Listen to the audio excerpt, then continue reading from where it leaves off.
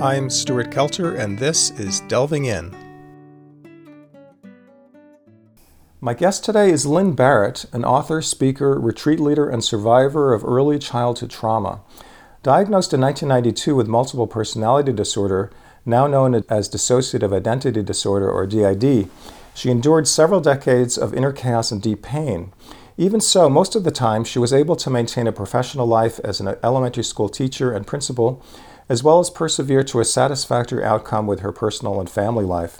Crediting her therapist, Sonia Nowak, with guiding her to health and wholeness and to close friends for emotional support, Lynn recently published a memoir entitled Crazy, about her intense psychological journey. So Lynn, it's an honor to welcome you to Delving In. Thank you. I'm really happy to be here. So I guess a good first question is, how did you come to the decision to write the book? So I can imagine, on the one hand, it's very exciting to write such a book. It's also such a daunting topic in general, and such a daunting, I guess, prospect to self-disclose to that extent. That's such a good question, Stuart, and thank you for asking me this. I felt as if my life was very bizarre in some ways, and yet I had come to such a place of integration and peace that somehow it seemed to me that this story needs to be told, at least my version of this story. There are people everywhere with dissociative identity disorder who have their own stories that may be similar to mine or not similar to mine. But it was a story that I knew nothing about before I was hit between the eyes with decompensation. So the idea of writing a book was not something I could even begin to get my mind around when I was in the middle of this deep pain and chaos for about 20 years. But when I came to a place of integration, actually I waited 20 more years before I wrote my memoir. And I don't know exactly why I waited so many years, but I think I needed distance. Well, first of all, I needed to learn how to live as a unified person. And so that in itself, it took more time from my inner world. But I also just needed to have some space from the experience. And I think giving myself space from that part of my life enabled me to write a book that had some objectivity as well as deep intimacy, and that hopefully is meaningful not only to people with dissociative identity disorder and their therapists and their loved ones, but maybe even some people in the general public who would like to know more about D.I.D.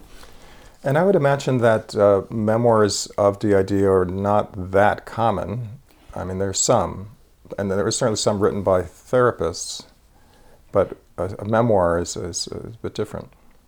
There is a collection of writing about D.I.D., and maybe what's unique about mine is that I did give myself that 20-year space, so I was not in the midst of the pain when I was doing the writing. But we do have people right now who are working on memoirs, and maybe we'll talk about that a little bit more later in the interview, in our dissociative writers group that I started sort of as a result of this memoir. So I think there's a lot of people who have stories to tell, and hopefully mine will help to spur other people with a dissociative disorder to start to tell their story too, because the world has a lot of misinformation about dissociative identity disorder, and the more we put out accurate stories, the more we can unstigmatize the disorder and help the people who are suffering from this condition to actually be able to live full lives. And as a former educator and principal, and you have the skill set to really help kind of lead, I don't know if you want to use the word movement, but certainly creating a forum for people sharing their lives and sharing support with each other. Well, that's an interesting comment, because I was asked to write for other writers about what it's like to start a writer's workshop, which is what I did. And yeah, I do have the skill set of having attended writers' workshops and having taught writers' workshops and classes to be able to gather in folks with dissociative disorders and to encourage them and provide them with support as they're doing their own writing. Some of which is memoir and some of which is poetry. There's a lot of poetry is a wonderful medium for expressing the experience of what one is going through. Now, the word dissociative or dissociation, that's a key word, which I think for members of our listenership that don't know that word, I think it's really be important to tease that out. So what's meant by that word? That's another really good question. And I usually start by explaining to people that dissociation is really a natural body-mind function, that we all dissociate on occasion. The mind and the body separate temporarily for whatever reason. So if you are sitting in a lecture hall with a really boring professor, but you're sitting by the window and you're watching children play soccer outside your window, your mind may leave that lecture hall and go out into the yard with the kids and just experience that. And you may even forget that you're in the hall until your professor calls you back by asking you a question, and then you have to sort of reorient yourself. Well, that's a very basic form of body-mind separation, of dissociation. But because the body and the mind separate temporarily, dissociation has a protective function as well. And so that soldiers who see battle will often dissociate on the battlefield and then come home and continue to sort of split apart now and then, which can be very disorienting and is a part of the PTSD diagnosis, because it's a way of protecting the mind from the intense experience that the body is experiencing. Women who have been raped will dissociate during the act of rape and also sometimes when they return into society, because the experience of dissociation protected them from the full impact of the rape in the moment. But dissociation after the event that causes it can create its own problems in the person who is dissociating. So, what's the difference between dissociation in a soldier and dissociation in a woman who has been raped, and dissociation in a small child who has been chronically or is being chronically traumatized or abused? So according to the theory of structural dissociation, the mind of a child is still developing up until the age of somewhere between 6 and 12. And so prior to the time that the mind is fully developed, it is very flexible. And if a child is experiencing trauma over and over again, it will sort of partition out those experiences into different parts. And if this happens often enough and frequently enough, those parts will, I say use the word solidify, but that's probably not a good word because it isn't solid, but it feels solid in the small child. The small child doesn't know they're doing this. And so there is amnesia between the different parts. One part can go out and love and depend upon the caregivers who are caring for them and hurting them without knowing about the hurt, because another part of the child holds the abuse or the memory or the emotion or the skill set that helps them survive. And so when this happens over and over again, the child grows naturally to have different parts that carry on different functions or experience different emotions. Yeah, so maybe another way of putting that is this a development of a compartmentalization of self. Yes. That I think most of us have to some degree, but yes, just without the amnesia that follows. So for instance, we might have a compartmentalized professional life where we're able to sort of put aside stressful things that are happening at home. We sort of just bracket it off and then go about our business when we're doing our professional life. I also wanted to mention that maybe another way of looking at dissociation is that it's kind of a diversion of attention away from something that's upsetting towards something else. So daydreaming during a boring class would be a kind of a trivial example. But let's say on the battlefield, for anyone who's seen Saving Private Ryan, that it's a very difficult movie to watch. But in the opening scenes at Normandy Beach, you can see the Tom Hanks character. They slow down the motion, and you hear the sound of the blood in his going past his ears, and he's sort of there but not there. And at the extreme, you're not able to function because you're so absent from the actual situation. And then he kind of snaps out of it, and then he realizes he has to move away from that spot. Yes, that's a great way of putting it. I think that's absolutely right. And I also think that we do all compartmentalize to some extent. We all have different parts. The difference between the different parts that all of us have and the parts of someone with dissociative identity disorder is these were created through chronic abuse, and there is that amnesic wall which you mentioned between them. So today, I have different parts today as an integrated person that aren't always related to the very active parts that I had as a person with dissociative identity disorder. So that's absolutely true. The other thing I wanted to mention, and I don't know if I came up with this myself or I read it somewhere, I don't remember. I must have amnesia for that. But that the use of multiple personalities or dissociative identities as a coping strategy really reminds me of the kind of fantasy role-playing that a young child does. And that to be able to use that as a kind of a defense to preserve the kind of vulnerable, kind-hearted parts of oneself, that it takes a certain kind of talent for that kind of fantasy play. So you have to actually have above average abilities in that area. Otherwise, I think other coping strategies that may be even worse would occur. That not only creating characters, but identifying so fully with them that you become this other character. You become them. Right. You become them. Yeah. Yes.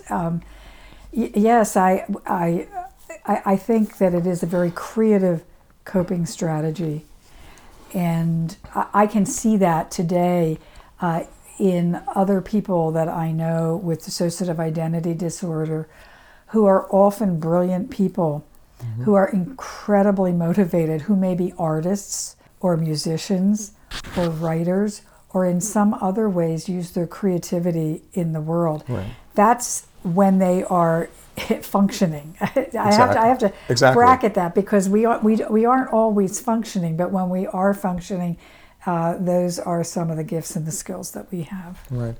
And one piece of evidence for that, if it's really true that there's a kind of a talent for imaginative play, would be the ability to relate to young children. And you, in fact, were an early childhood educator of kindergarten to first grade, I think. First grade? Exactly. Yes. Yeah, and that you would have maybe a capacity to relate to that type of thinking. My own kids were in a program called Kindermusik, an after-school program. And I was really impressed with the teacher that they were able to use the fantasy kind of thinking to help with classroom discipline. So like a child had brought a toy to the class, and the teacher was understandably concerned that the child was going to be distracted. So she said, well, your toy here can sit on top of this cabinet and watch the class with us. And that's, I think it was a perfect way to impose a kind of structure to the class, change the expectation, but without doing it in a way that would emotionally rip away the toy from the child. No, that's a lovely story. Well, my next question, which I have to give you credit for, is in the questions that you ask at the end of your book, because you have discussion questions. It's such a good one that I thought it really makes sense to ask it early in the interview.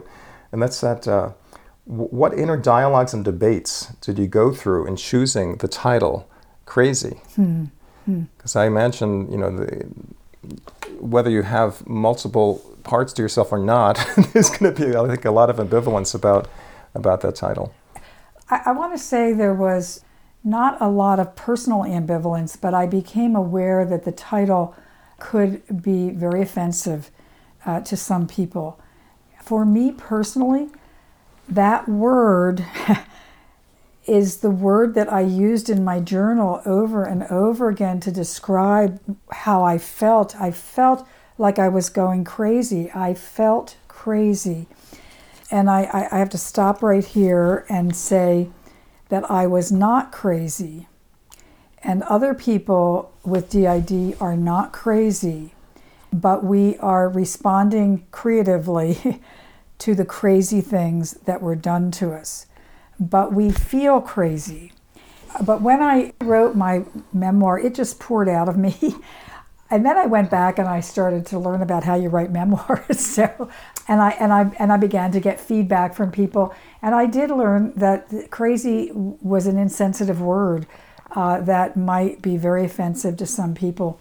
And I took polls, among my own followers, among Facebook groups of people with dissociative identity disorder to find out what they thought. And I would say maybe a third of the people expressed a little bit of concern that I would be using that word. And 2/3 probably said, that's exactly how I feel too, so I think you should use the word, or it's your book and your story. I went back into the book. I actually tried to do some rewriting without using the word, and it was very stilted. Mm-hmm. It was very hard because it's the word that I used. And finally, my publisher said, "Lynn, this is your word. This is the story." And so that is what I've done. My dedication in the beginning is to the community of people with dissociative identity disorder who are not crazy, but who are using a creative coping strategy to survive the crazy things that were done to them. Mm-hmm. And I want to make sure whenever I speak that I am very clear about that. We are not crazy. One of the things that I think I was aware of that made me feel so crazy is that when whatever crazy means, and I don't think there's anything in the DSM that's called crazy, No, I don't think so. Right? But the idea is that if you're crazy, you don't know you're crazy, But I knew I was crazy. Because we have D.I.D., we have parts of us who are lucid and clear and know exactly what's going on, and other parts that are all over the map. And so that elicits an incredibly crazy feeling inside. Well, it's a wonderfully loaded word. Yeah. And, you want a loaded word for a title, I think, because it's going to evoke all kinds of strong feelings one way or another. Love or hate. Yeah. And of course, the word crazy is also used as an epithet toward people, so it has a kind of connotation of an outsider's perspective on oneself, which you had, I think, internalized, that, by calling yourself crazy. You were sort of seeing yourself as others might maybe feared others were seeing you. And so it's a very, very powerful word, and it is a pejorative word. I mean, people use it as, in that respect. People also use it as a compliment. Wow, that's crazy good. So it's a very interesting word. And as I came to peace with using this word, I'm not calling anyone crazy except myself. Right. And we can do that. We can call ourselves whatever we want to. And it's how I felt. So for good or for bad, that's the title of the book. That's the title. And I just also wanted to mention that you are a new Las Crucen as well. So this is a live, not live, but an in-person interview, which yes. I haven't had that many chances to do that recently. So welcome to Las Cruces. Thank you. I'm really happy to be here. Well, let's talk a bit, and I don't want to spend too much time on this, but about the controversies about the diagnosis.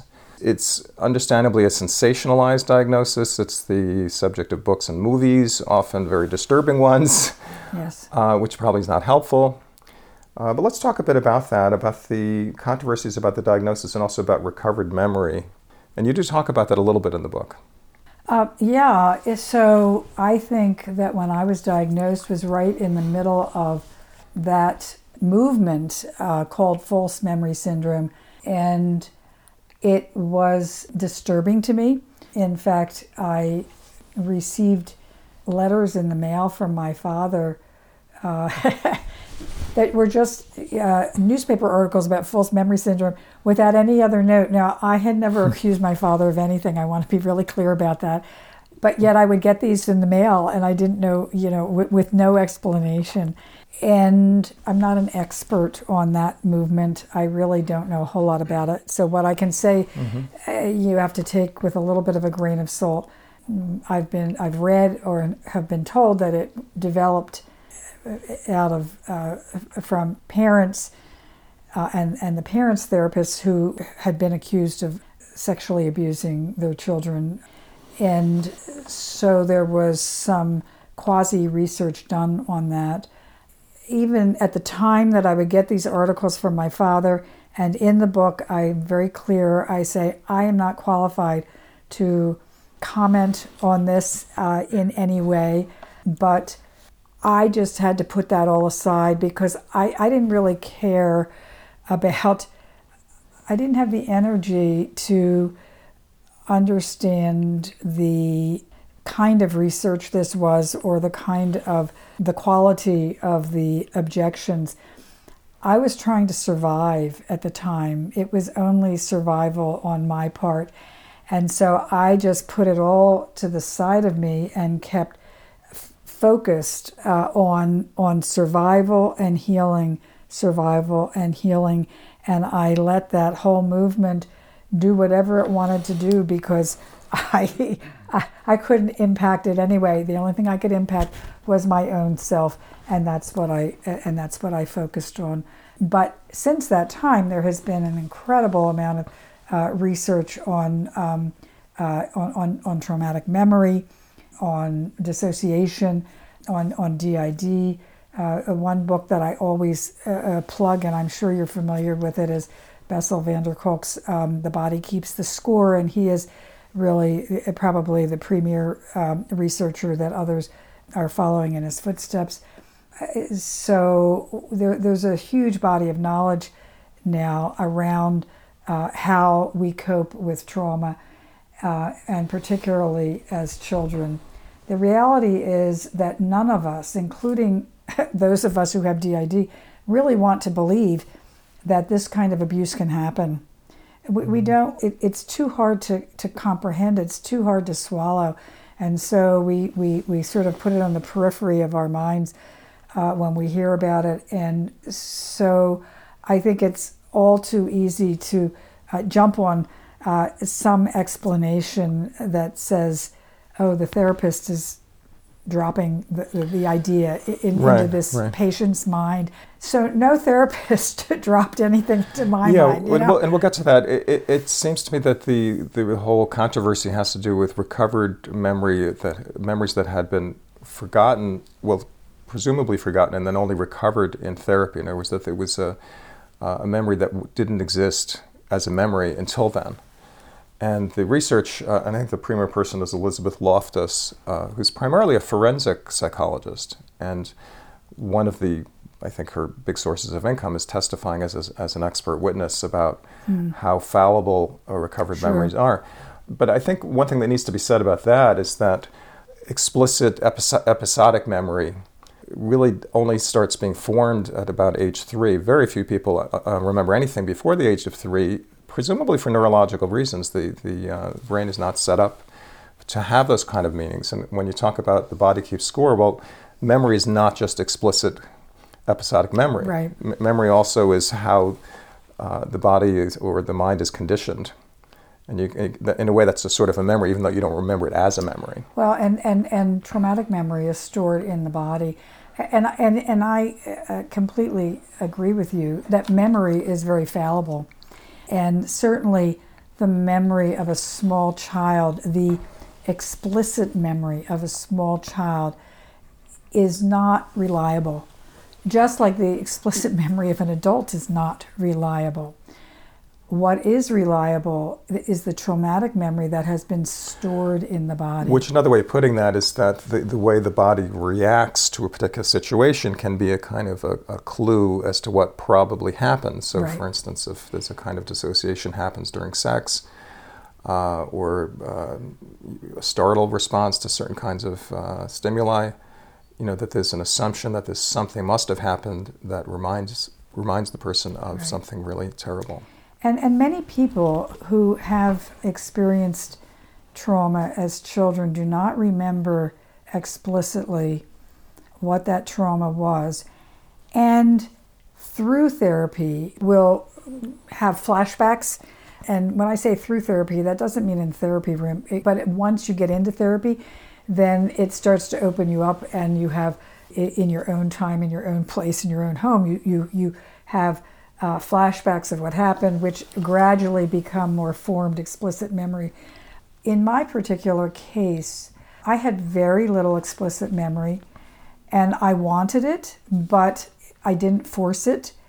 And I rely on the bit of fragmented memory that I have, and I rely on the way my body responds in many different situations. And I rely on the triggers that would take me out of the present into a place that I didn't recognize, and the terror, the fear, the doom that I would experience. But I didn't have those kind of explicit memories.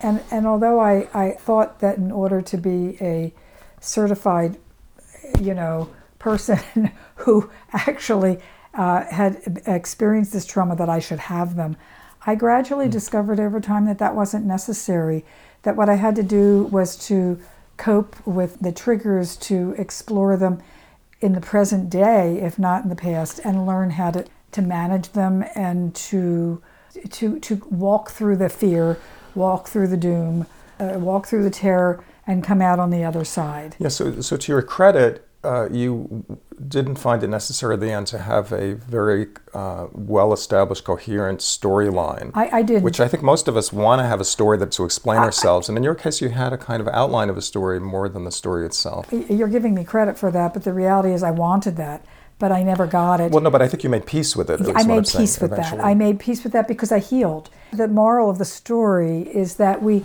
work with our bodies and our minds to heal all that needs to be healed. And if we never come up with the full storyline, there's still a story. And I can prove that because I've written this book, which is a story, And I think it's a pretty coherent and cohesive story. It's just that I can't tell you every little bit of what happened to me. But I can tell you some of what happened to me, and I have fleshed around it the experience of how I managed it and coped with it and came to the other side. And what's remarkable about the book is, there's not very much about even the fragments. It's just a little bit, and it's toward, I guess, the last quarter of the book. But you really describe the process of what it's like to recognize that you were falling apart, or the word you use, I guess, is decompensation, but I think that's a fancy word for falling apart. Yeah. But you talk about the recovery process and the therapy process, and both during sessions and in between sessions. You really give a very vivid sense of what that felt like. Yes. Yeah, you didn't have a question in there, so I don't have... My questions aren't always questions. I'm trying to take myself back there. I'm dissociating a little bit here, but or my mind's wandering, let's just put it that way. Yeah, I found that developing the story around what I knew, instead of trying to pull pieces that I really wasn't sure of, was the way to tell this authentically. And the reality is that many people who have D.I.D. never fully understand their whole story. They understand parts of it, but not all of it. At one point, I wrote a piece that described that you may have a bird feeder in your yard, and you may never catch a look at any of those birds because of your schedule, because of when they come and when they go. But they've been there because of all the seed casings that you see on the ground. What a wonderful metaphor. And so that is what my story is. I have a ground full of seed casings, and so I know that many things happened, and I have some idea of what they are, but I don't have all the details, and that's okay, because I know that it happened because I can see those seed casings.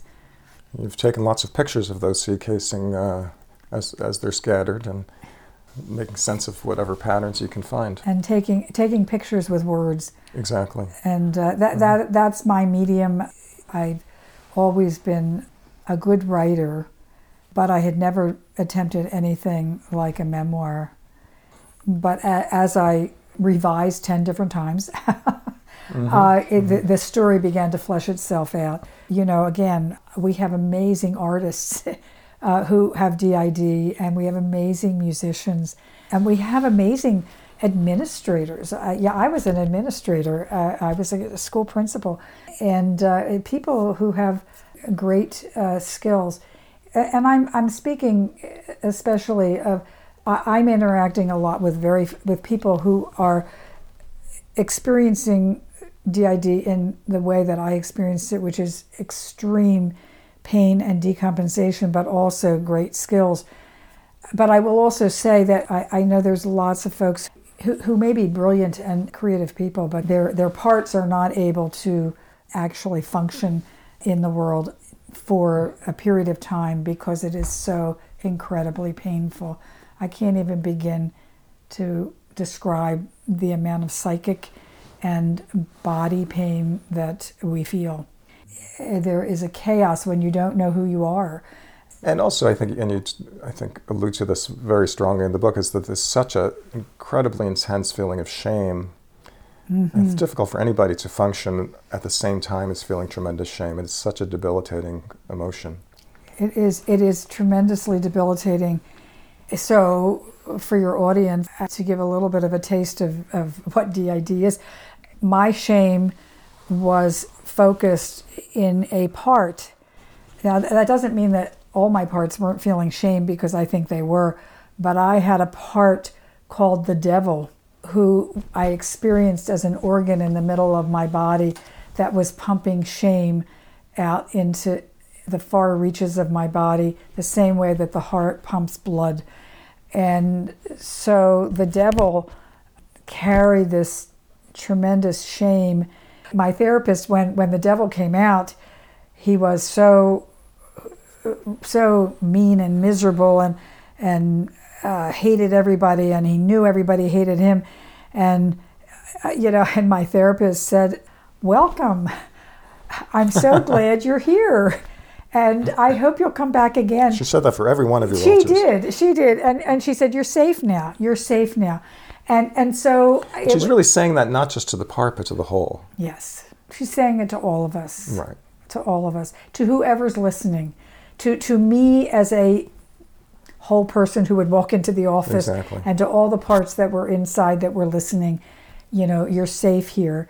So over time, we learned the devil's story, but we also learned that the devil was really a small child, a really hurt child who then started to cry all the time. And I had other parts that would come out and rock the devil and soothe the devil. And that was part of the healing process, was learning how to soothe myself, to take care of myself, to take care of my parts.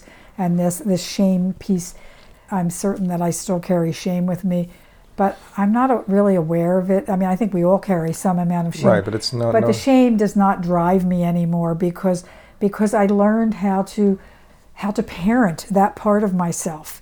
Mm-hmm. And so the takeaway for people who listen who don't have D.I.D is really, if you are carrying shame, or if you are carrying some kind of fear or some other really negative emotion or experience, that to learn how to take care of yourself, to parent yourself, we have to learn how to put ourselves first, which is not easy to do, because I discovered that I wouldn't be any good to my children or to anybody if I didn't take care of myself, because you haven't asked this question and we haven't mentioned it, but I carried suicidal ideation for most of those 20 years, and I attempted suicide once. And if I literally went crazy or if I ended my life, what good am I? So I had to take care of myself first. Now, not everybody is in as dire a situation as I was in, but all of us carry burdens, and all of us carry things that we don't tell the world about. We have to take care of that part of us. We have to put ourselves first in those instances so that we can eventually come to the place of being able to give back and to take care of others and to be a nurturer in our lives. Right. So, particularly for someone who's a mother and a teacher and a principal, I mean, there's so much in those roles of taking care of other people. Yes. That it would be very easy to forget oneself if you were motivated to forget yourself, and at some point you couldn't do that anymore. I couldn't do that anymore. And in fact, I would say I was very high achieving, and I think I was an excellent teacher and an excellent principal and an excellent pastor. You didn't mention that. That's part of the story too. But that came after integration. But I could not sustain it as a person who had not had D.I.D. could. And I was very aware of that, and I've had to come to terms with that too, that my ability to sustain that work was compromised by my inner life. And so it was wonderful moving from teacher to principal, but I could only sustain that for a certain period of time. Then I went on to seminary and became a pastor, and it takes a toll on us. Yes. So I do want to talk about just one more theoretical concept before we sort of go back to your personal experience, and that's the concept of co-consciousness, which my understanding, co-consciousness means that the parts or alters, parts of the personality are aware of each other. That's co-conscious, whereas if they're cut off from each other through amnesia, then that would be the opposite. And I think, if I'm not mistaken, in your book, you describe your own experience as pretty much co-conscious, that you didn't have parts that were totally unaware of the other, even though at any particular moment one might be more dominant in how that part of you related in the actual circumstance. Well, in truth, I did have parts that did not know about each other. Okay. I did. But to be frank, I don't understand it, Stuart. Okay. Okay. But my amnesia came in not knowing about each other. But I think I had a very strong core part who I thought of as me. Not everyone has a strong core part, but I did. And so the other parts, once I started decompensating, other parts would look in on it, but I didn't know anything about them. They didn't always know about each other. And so that's where I experienced it as chaos. I experienced as mind chaos, where I would have 5, 6, 7, 8 or more streams of thought going on in my head at the same time. And that's crazy making to have that happen, because I'm thinking I'm me with all this craziness going on in my head. It really raises the question of what do we even mean by I for a normal person, let alone someone with D.I.D.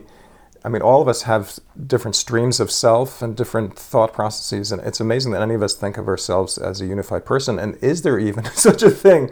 It's really kind of a mind-boggling question. It's a question that's taken up in philosophy as well as psychology. And I'm not a philosopher, but I want to say there is a possibility to have a unified person, but you have to do a heck of a lot of work. Because I still have parts, but they don't come out. It's because that's when my brain was formed. But they pretty much leave life up to me because they trust me and only come out now and then. But I have done so much inner work that I understand myself so well that I feel so very unified, even on the occasion when a part comes out. And I know that you're talking about something maybe beyond that.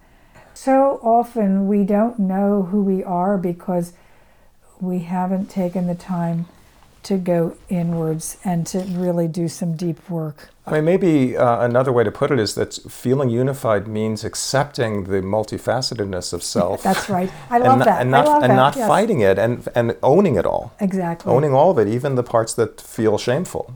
Even the parts that want to feel vengeful, for instance, and devil-like. That we all have that. And, I think of personality development as a kind of layering of an onion. Yes. And that the childlike parts of ourselves are still there, they just get layered over. And maybe someone who has D.I.D. has done a better job than most at preserving the layers and being able to re-access them later on. And to recover from D.I.D. are required to go down and learn about them too. So It's really survival for us. We have to do that, or we're not going to make it. Whereas other people can manage to go on using other kinds of coping strategies and never have to go down there and meet the different parts of themselves. Well, I want to launch now into some questions about your own life, which are a little bit sensitive questions, so please let me know if I'm going too far in some way. I think the assumption is that D.I.D. arises out of not just early trauma, but really terrifying early trauma. Yes. That, that happens over and over again. Happens over and over again in early childhood. I mean, maybe pre-verbal. It can be in pre-verbal, yes. And that, without yourself having episodic memories of such things happening, did you have to conclude that somehow your parents must have either engaged in or facilitated or abetted some kind of monstrous abuse? Oh, you're really pushing the envelope here. Yeah, well, answer okay. to the extent that you feel comfortable, obviously. That's okay. I will say to you what I think I've said in the book. I give all the evidence of the present day. Well, of course, not the present day now, but the present day of when this was happening to me as an adult, as I was decompensating. After having attempted suicide, after having spent a 30-day hospital stay in a psychiatric hospital, and after coming to my parents, hoping, expecting for support. Exactly. And saying, I don't remember anything, but people tell me that I have all the symptoms of having been hurt or abused. Can you think of anybody who might have hurt me? And instead of trying to support me and envelop me with their warmth, a big wall went up, and I clearly crossed a red line. But I was a slow learner, and I still thought they loved me, and I still thought you weren't ready to give up on that. I wasn't ready to give up there. And after getting these newspaper articles from my father, out of the blue, in a sense. Yes, out of the blue. So those are clues that there's something to defend. Those are the seed casings on the ground, Exactly. And then after having been disowned by them, my ex-husband had an affair, and so we divorced, and they became best friends with him, and they would have holidays with him and my children without me. So I have never accused anyone of anything. Yeah, and I think it's remarkable that in your book, you lay out the evidence, but you don't draw the conclusions. You let the reader do that. Well, I do, because that's what I feel, a deep sense of responsibility of truth and honesty. And I'm giving my truth of what I do remember and of my experience, and I'm not going beyond that.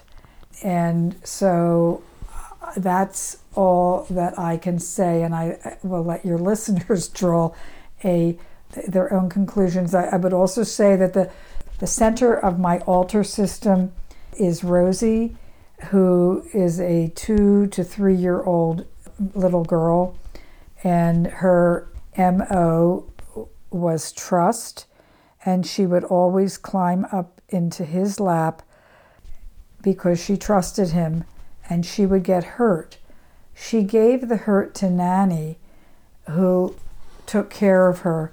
And Nanny, during my years of falling apart and putting myself back together, was always exhausted, always in pain, always carried all of this, so that Rosie could climb back up into his lap again.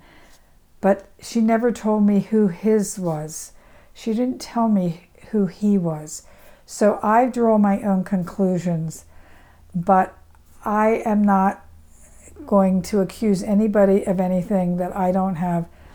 Right, and you really can't know. Yeah, I don't know. It could be someone else. Right. But I will say that I got absolutely no support from my parents in my healing journey, and when I would try to talk to my mom about even just cursory things about my therapy, I went to therapy, it's been helpful, she didn't want to hear it. She told me I had to stop it. My father told me I had to stop my therapy. So at the very least, there was incredible defensive,ness, exactly. which, where there's smoke, there's fire. And maybe they knew about something else that happened exactly. in and the that's family. And that's why I framed the question as I did, that whether they engaged in it, facilitated, or abetted it. Maybe it was the third one. Maybe there was someone else in the family that they were protecting. Who knows? Couldn't have been in my family. That's what they said. Couldn't have been our family. Well, that's also a clue to, I mean, Right. denial is not a river in Egypt, right? In spite of that fact, and we were estranged for many, many years, I did see my father right before he died. And because my family, they were all atheists, they had no idea, and nobody had died. We were very isolated, which is also a sign of an abusive family. We were very inward and isolated, and nobody had died, and they didn't know what to do. And I was a student at seminary, so I was able to help with bring in a pastor who would lead that farewell gathering. Mm-hmm. And my mother died 2 years later, and I did spend a bit of time with her, and I did officiated her memorial service, and I felt really good about that because I was healed by then. Before that, I was very cautious because I didn't know how much power they still had over me. They had a lot of power over me when I was younger, and I didn't know how much they still had over me, but I was able to go back and find out that they didn't really hold any power over me other than the fact that they gave birth to me, and that I was able to feel compassion for them.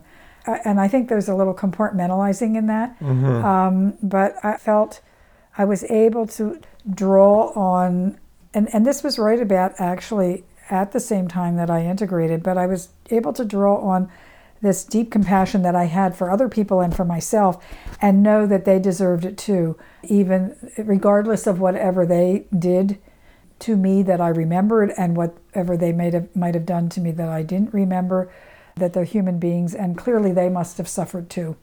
But that doesn't mean that, frankly, and this is a whole nother topic, you can invite me in when I write this book, it doesn't mean I have to forgive them in order to heal, but I can feel compassion for them. Yeah, this is maybe a subtle distinction between forgiveness and letting go. You're able to, Exactly. let go of your whatever rage you might have had toward them at whatever point.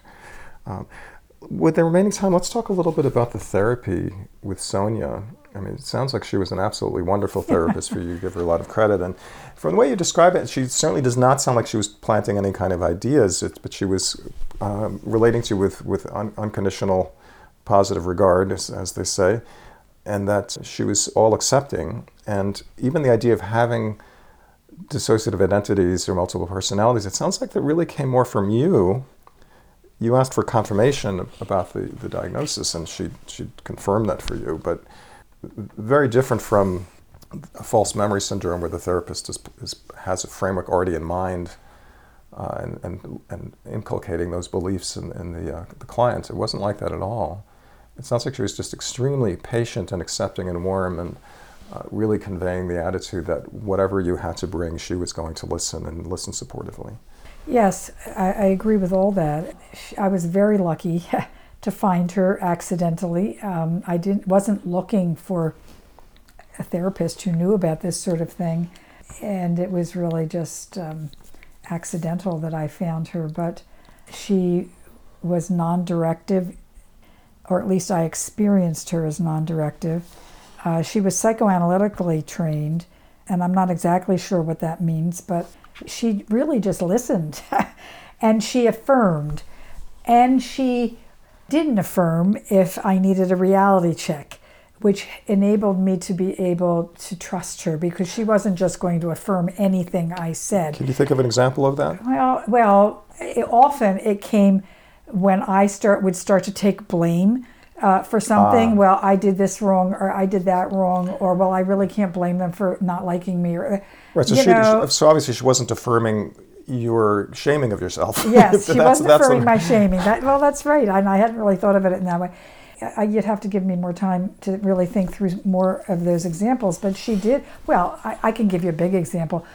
So she also led a group for people with at that time it was MPD, multiple personality disorder. And it was really the most awful experience I've ever had in my life, and the best experience because it's what healed me in the end. I think everybody in that room, but especially one person, I transferred onto. So a person whose name I gave as Sarah in the book, she was my father. You know, I experienced her as my father, and I hated her. I hated her. And I would come back into my individual therapy, and I would just tell Sonia all these awful things, and I felt like I was being abused in that group, and she wouldn't let me get away with it. But she listened, you know, she was there for me and helped me, allowed me to just spew it all out. But she said, I think the reason why you hate Sarah is because she reminds you of you. And of course that was like, really? You know, how dare you say that I'm like Sarah? And so, how dare you say that I'm like Sarah? So she wouldn't let me get away with that. And when I poured soda on Sarah's head, I had to own that, and she made me rectify that and would not allow me to do that again. Because she was also the group leader. She was the group leader, that's right. That's right. So she was modeling for you a kind of self-acceptance. You know, if you could adopt her attitude toward you, that would be going a long way toward your own healing. And she was modeling self-love, you know, right, that exactly. if she could love these unlovable parts of me, then I could maybe learn how to love these unlovable parts of me. And to your listeners who can't imagine why I would pour soda on someone's head, that's a whole story in itself, and you have to read the book. Okay, we don't have to go there. Now, as part of healing of yourself and going through this journey of a couple of decades of healing, something like that. I want to say it was a good 20 years of my life. 10 years of decompensating and 10 years of reconstructing. Okay. And then part of the reconstructing at the end was also healing the relationships with your own kids, your 3 kids, because obviously when you were, quote unquote, falling apart and then realizing you needed to attend to your own mental health, you couldn't be there, you couldn't make them as high a priority as you might have otherwise. And I think it sounds like you've forgiven yourself for that, and maybe they have too. Yes. Well, that's the hardest part of the whole story.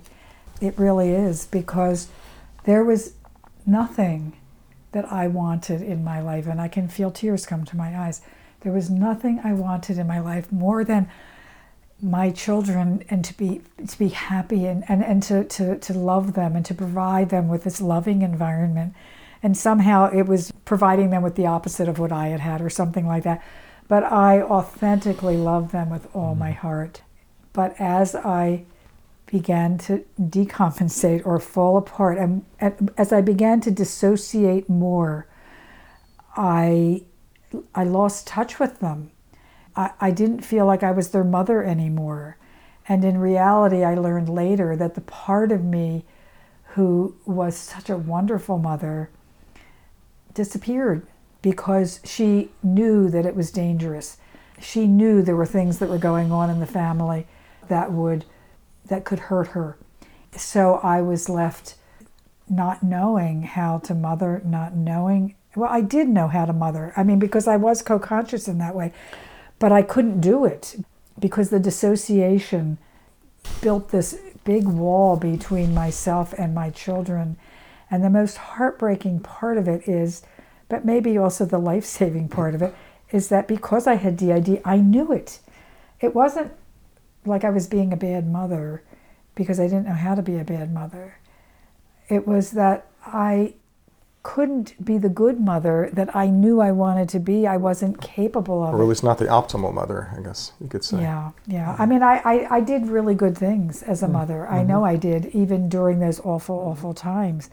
But I knew, and I could articulate this, that I have to abandon my children emotionally in order to save myself. You know, and I wonder how many people can be optimal parents while they're going through a nasty divorce, with or without D.I.D. Right, right. Yeah. Well, unfortunately, we're out of time today, so thank you so much for coming aboard, delving in. My guest today, Lynn Barrett, author, speaker, pastor, and retreat leader, talking with us about her recently published memoir entitled Crazy, about her intense psychological journey in confronting and recovering from dissociative identity disorder, formerly called multiple personality disorder. And clearly, with this book and with the organizations that you're involved in, you're really doing a lot to provide hope for others with this disorder and even without this disorder, and helping others to heal from trauma. Thank you. Thank you. Thank you. I'm Stuart Kelter, and you have been listening to the podcast edition of Delving In, originally broadcast on KTAL-LP, the community radio station in Las Cruces, New Mexico. Please visit our website, lccommunityradio.org, and see what KTAL has to offer. We appreciate listener donations to help us stay on the air and to continue to grow in cyberspace.